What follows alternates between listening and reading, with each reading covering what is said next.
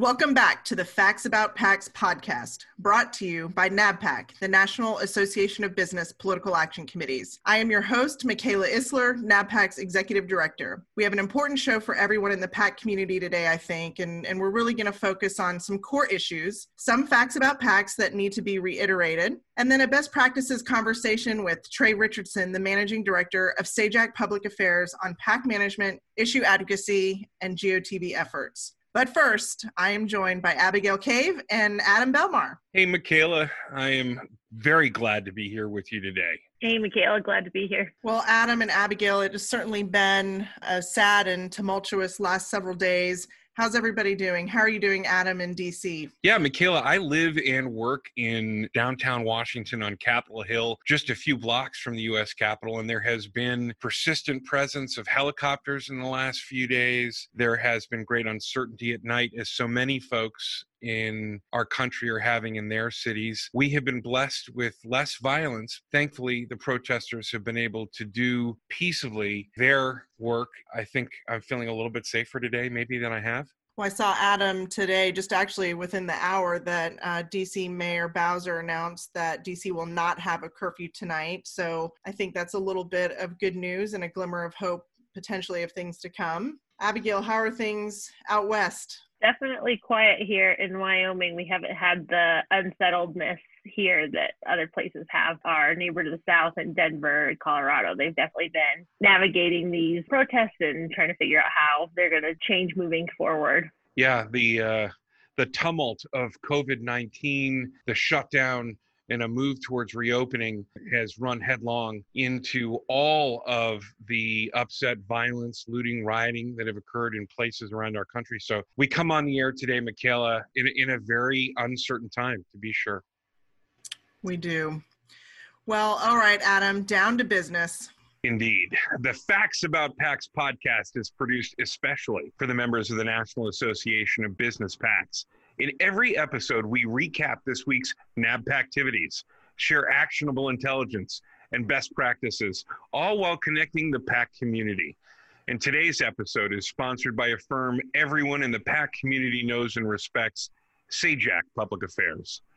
SAJAC Public Affairs provides high-impact communication, fundraising, market research, and political engagement solutions to corporations, trade associations, and political groups.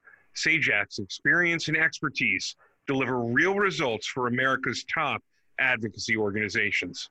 Well, thanks, Adam, for that. And obviously, thank you, SAJAC Public Affairs, for your very generous support, not only on the podcast today, but over the many years that we've been partners over at NABPAC. So even as the world is so uncertain today, we know that in a big election year, there are a lot that we can predict. And we certainly know that there will be focus on money and politics. And that always comes back to employee-funded PACs. And so I think today we want to continue, as we always do in our Facts About PACs podcast, and setting the record straight as it relates to employee-funded PACs. You know, this is a conversation, Michaela, that Facts About PACs was literally made for. When we talk about transparency, some of the exact same issues that we hear at every walk of life. What is really going on and how can we know for sure what the data tells us? This is the predicate for employee-funded PACs, for how we disclose donations in our political system through the FEC. And there are a lot of laws here that keep everything that a PAC does in terms of who it receives its money from to who it disperses it to. And this is true for all of the employee-funded PACs. And so you can literally see if people are walking the walk and talking the talk.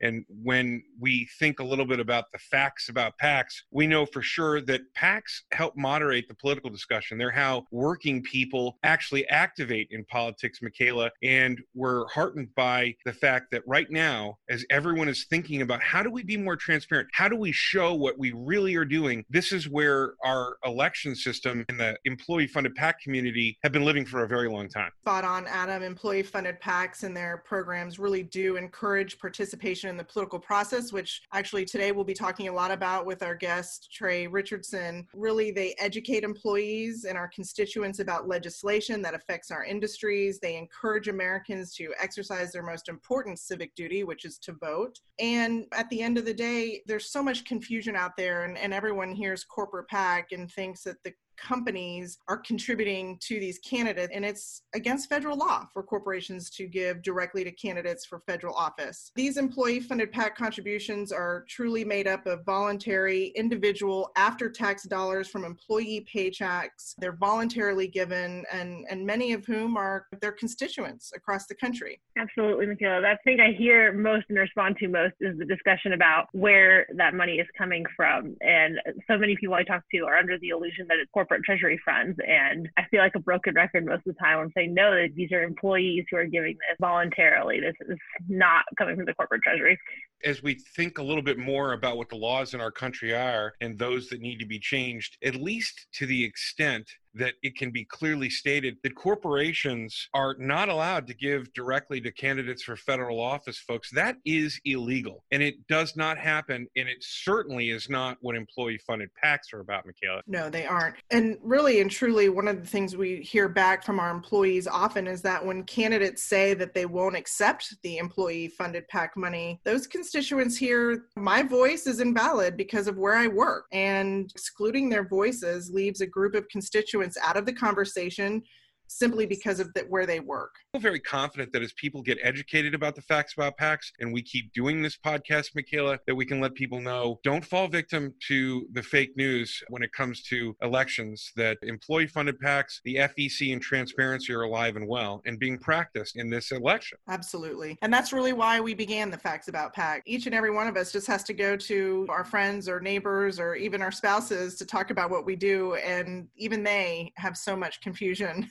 let alone the policymakers and those making decisions about the long-term effects of our organization. So we have a great show today. One of the things we've been talking about on the Facts About PACs podcast is how the PAC has been used to amplify your organization's voice. And as those organizations talk about key issues, really not just during COVID-19, but as we move into the elections and beyond. And so today I'm really pleased to have with us Trey Richardson, as we said earlier, managing partner of Sajak Public Affairs and GR Pro, is known for his creativity. He has influenced political finance, issue advocacy, and engagement activities throughout the United States for more than 30 years. Certainly a leader in the political community for strategy and implementation of impactful political action committee and engagement operations. So Trey, welcome to the Facts About PACs podcast today. Thank you, Michaela. I'm happy to be here. We've been talking a lot lately, particularly in the onset of COVID-19. We knew many PAC managers were not able to, understandably, go out and solicit their employees for their PAC operations, but they really have been able to pivot very quickly and use the PAC, as always, as really an amplifier of their organization's position on key issues and even their get out the vote efforts. And this week you led a webinar on political engagement communications, and we had some great presenters on that webinar talking about their extensive programs that they've built on over many, many years. As you know and have talked about, effective political engagement can take on many forms. And on the webinar, you touched on 6 steps that you've identified in building an effective political engagement program. I was very fortunate early in my career to lead one of the most robust political operations in the country for the realtors. So the foundation that I learned there and we built there is what we pursue as endeavors for other organizations. So let's start with simply writing candidate contribution checks. I mean, contributions are important. Think about the fact that less than 0.4% of the population make contributions of $200 in the political process, but that represents 71% of all the money in elections. So that's a significant amount of money from a very small group of people. So our corporations, our trade associations, and for that matter, other PACs that we may not always agree with, labor unions and other types of ideological groups, that's a very small population of people who are actively engaged in the process. But simply writing checks to candidates isn't that impactful. I mean, it creates opportunities for lobbyists to have access, but it's not putting lead on the target to affect an election. So to be effective, I believe in more of a strategic approach and a strategic engagement strategy that combines money, issues, and most importantly, people in your process. If you put the money behind a candidate for office, you need to ensure your investment by turning your stakeholders out for that candidate. If you go bigger, you can add other tactics, but if you don't have the fundamentals of money, registered voter base, and turnout, you're not really in my opinion, doing your job as a political professional for an organization.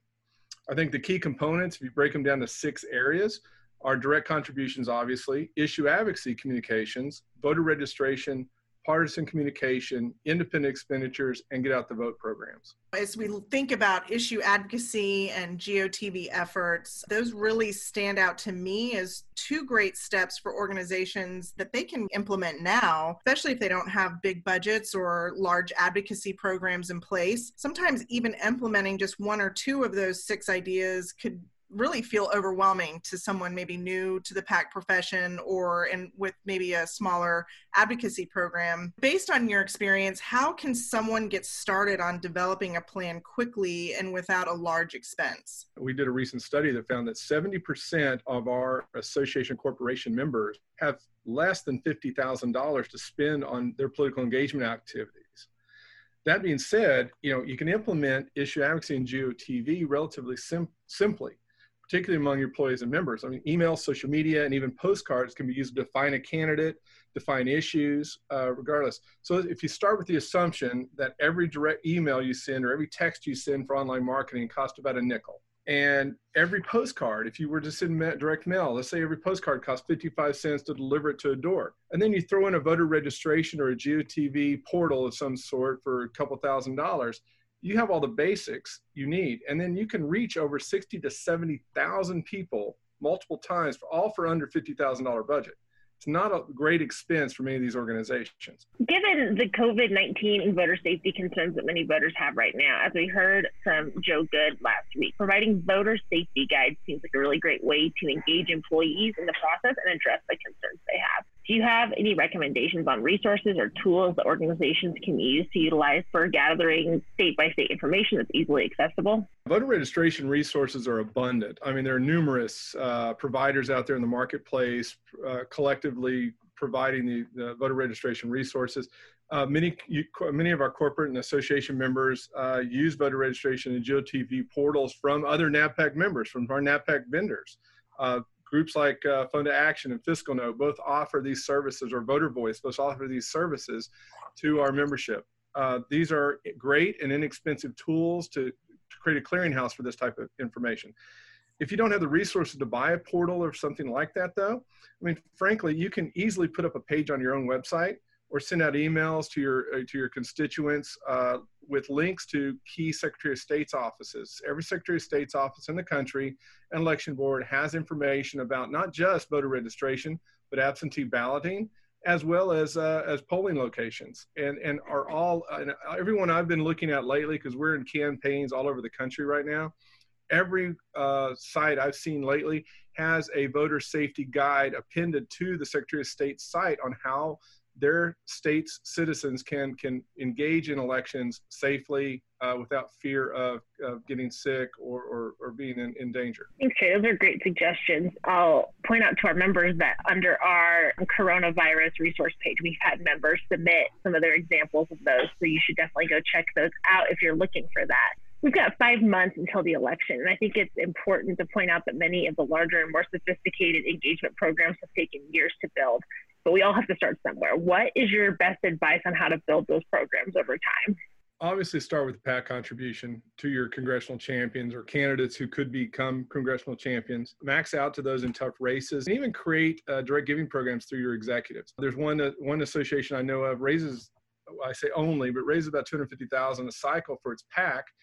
But they direct over $4 million in direct giving programs to members of Congress through from their executives and their other employees of the company. I think that's the first step, is create the platform of financial support for a candidate. Secondly, get your people registered to vote. Only 66% of registered voters ever go to the polls. So as such, getting your people registered and turning them out in some sort of GOTV effort is paramount and actually makes a difference. If you consider that in a congressional campaign in any House district in the country, for example, we might target 20 to 40,000 registered voters in a primary for a candidate. Well, if you have employees or members in the district, let's say you have a facility in that district with 2,000 employees or an association with 2,000 members, Well, obviously that's 10% of that voter turnout population in that district to affect a primary election. You can really swing an election with your constituents. As you move into more issue advocacy activities, educating not only your constituents, but also the public as well and voters on your issues. So some of the things we've seen in polling recently for campaigns, I mean, right now, healthcare, diversity, obviously, because of everything that's going on, the economy, going back to work are all in vogue. With different blocks of voters. So, if you have a message or an issue that fits into one of those blocks, talk about it. It doesn't have to cost a lot of money to do this communication. Social media, earned media communications, and the like can get your message out there cheaply about what the issues are. And the issues set the narrative for a campaign. So then as you build upon your issue base, then you move into things like partisan communication, which is a term of art that means basically communicating with your own stakeholders, your own constituents, to go vote for or vote against somebody. This echo chamber effect of communicating with your own people is very valuable because it not only educates your constituency about issues and the candidates, it also encourages them to turn out to vote for the candidate. And we can actually see swings of 5 or 10% in elections as a result in some races around the country. And then lastly, I think as we move on, if you have real money to spend, you might consider independent expenditures, which are much broader, all go to the general public. They're not only targeted to restricted class. Some organizations only do IEs for their own members who are running for office. Some organizations target several races for champions of their industry, but they use direct mail. Broadcast channels like television, cable, satellite, social media, and radio are all viable options in that environment. But they're obviously, these are all issues you must have clear legal guidance on as you move into those processes. But going back to your initial question, I think the first step, make contributions, build a financial base, get your people registered, and turn them out. And everything else can be built upon that. Thanks, Trey. And I know over the years, you are a data guy, and, running a PAC, there's a lot of data points that we can use to track our success. And I have to say, with each program that I implemented when running PACs and tracking responses, open rates, page views, length of page views, the number of grassroots letters sent, number of voice patch throughs to elected officials, and on, I was able to utilize that data to build my program over time. With every success we highlighted with the GR team, the PAC board, senior executives, to really drive home the point that our employees wanted this information, and it was in the data. There was no arguing that. And so over time, the political engagement programs and resources were really viewed as an HR benefit of being an employee of our company. And it really became almost expected. And we began to even highlight our programs in our new employee packets. And so the data analytics have come so far in recent years. What are your thoughts on using data to build the case for doing more year over year? Our philosophy is that you can't manage what you can't measure. So measure everything, and then you can manage everything. Data files, market segmentations, micro-targeting, all these things that allow you to effectively measure things like your response rates. And response rates are how you prove that you actually put what I call lead on target for an election or for your organization. Did you get more people to the polls? Did more people give money? No one in leadership, frankly, is going to pay for a program that doesn't have proven outcomes, or at least they're not going to pay for it for very long. So data is very valuable and very important to, I think, the long-term success of your programs. Before we implement any program, we have a plan, we have measurable goals, we have objectives, we have schedules, and by doing so, we have targets to meet or exceed.